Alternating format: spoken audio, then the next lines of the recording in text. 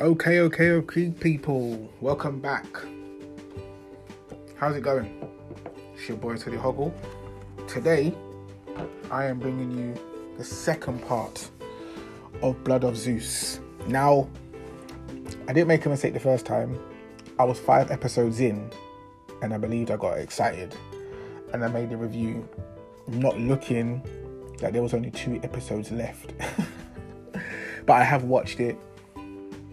I have studied it, and I am coming to give you the last part of this review for Blood of Zeus, basically part 2. I should just basically round it all up and make it all into one, but let's just see.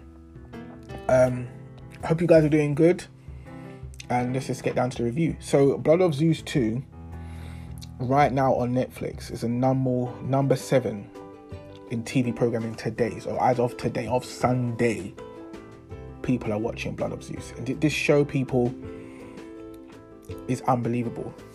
So from the rundown so far, Zeus has a son, yeah, and what it says here, let's just read the whatever it says on the thing right now. So it says, demons attack powerless near his home of outcome Heron. He finds allies in wise elders, Elias and fierce Amazonian warriors, Alexis. Now, you need to understand, this is after Perseus, and this is after Hercules. So Hercules and Perseus have already ascended. You don't even see them in the show, but you can tell this is like coming close to Zeus's end. So if you've seen the show, Zeus is unbelievably good in this. And before I start this, but I have to talk about the artwork in this. I don't know who actually does the artwork for this show, but I believe it is 2 brothers that have made it and written this storyline, and it is absolutely brilliant. I don't know how they've done it. I don't know how the people of Castlevania do this, but they do something in a way where you're trying even to think about it, and when you're watching it, you don't even care that it's an anime sometimes, because it's so good in a sense where you're watching it and you're enjoying it.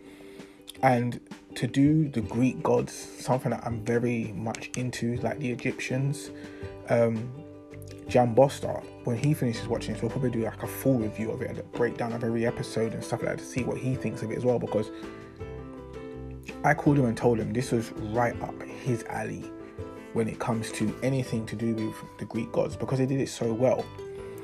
So if you watch the show so far, mad spoilers, Zeus needs to take his son,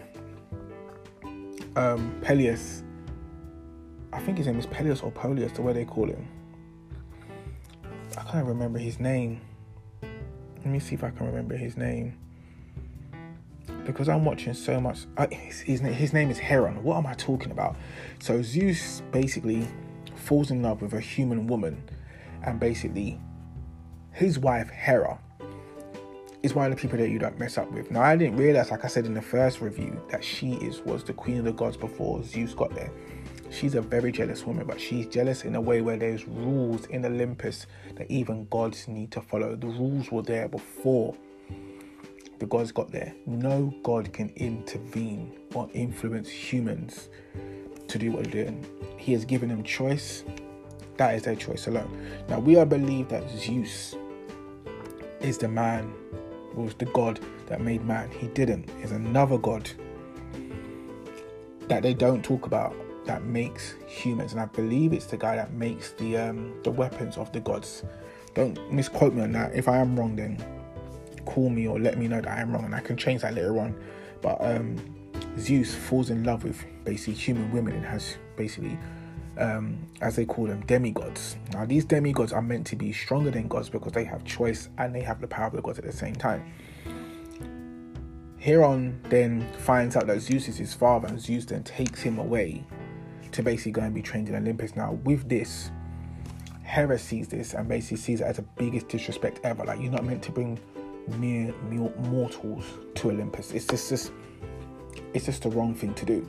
So basically, he trains Heron basically to control his rage and basically fight like a demigod. And boy, does he deliver with this promise. And then you find out a lot of stuff that Heron has you'll see it in the show, Heron has a twin brother, but they're not by the same father. It's crazy. This show deals in rape, love, murder, betrayal, everything that the gods are. But then the funny thing about it was, I was always thinking to myself, where was Hades? Where was Hades and all this stuff? And then you realize in the end that Hades is the one that was manipulating the whole thing, because he hates his brothers, especially Poseidon and Zeus.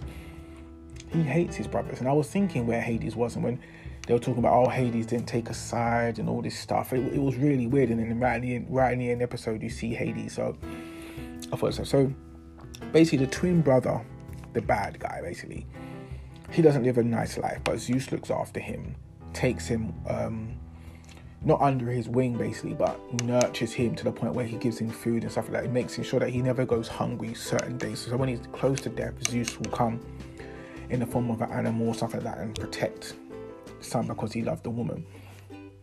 And he basically does what he needs to do in order to make the sons live, because he's in love with the woman. And it just goes from bad to worse. Hera sees all of this and basically plots from the beginning to literally take these guys out, manipulates them, and does everything in her power to get what she wants. But the borderline thing for this show, people, I will tell you, Netflix is on the verge of taking over everything that they can with this anime.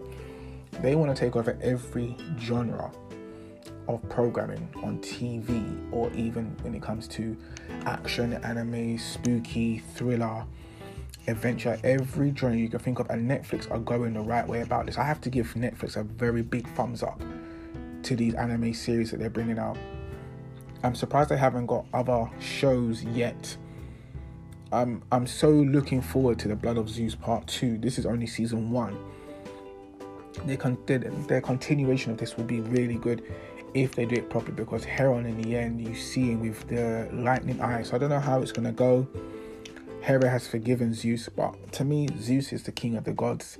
I don't think he's dead. You see Ares, you see Helios was my favorite god out of all of them. The speed one, the one that takes the souls to the underworld so they can travel. Give them 2 coins to the ferryman, and then they can go on and so they can go through the underworld with ease. But people, this has been a quick one because it's really bad. I chipped my tooth, and now my tooth is very sharp and my tongue is rubbing against my tooth and it really hurts.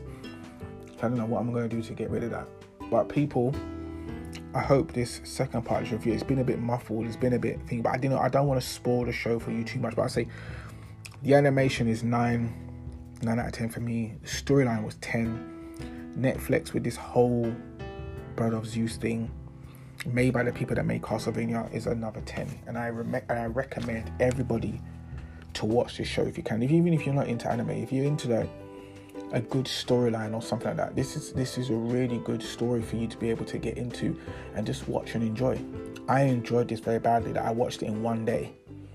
So people, the Blood of Zeus again, Netflix. It's $9.99, people. Watch it now. You can't go wrong. Yeah? Zeus, Heron, everybody. Helios, Ares, Hera. They're all in the show. So if you like the Greek gods, I would say to you, this is the one show that you should go and see. Okay? Okay, people, I'll be being your boy Teddy Hoggle. Not been a long review. Next review I'll probably do will be The Mandalorian Part 1, as I've just seen that too. So people, watch this space. Look after yourself through this pandemic. Wear your masks. Use your hand sanitizer. Wash your hands. And cover your faces, people. I've been your boy Teddy Hoggle again. Signing out. Later, dudes.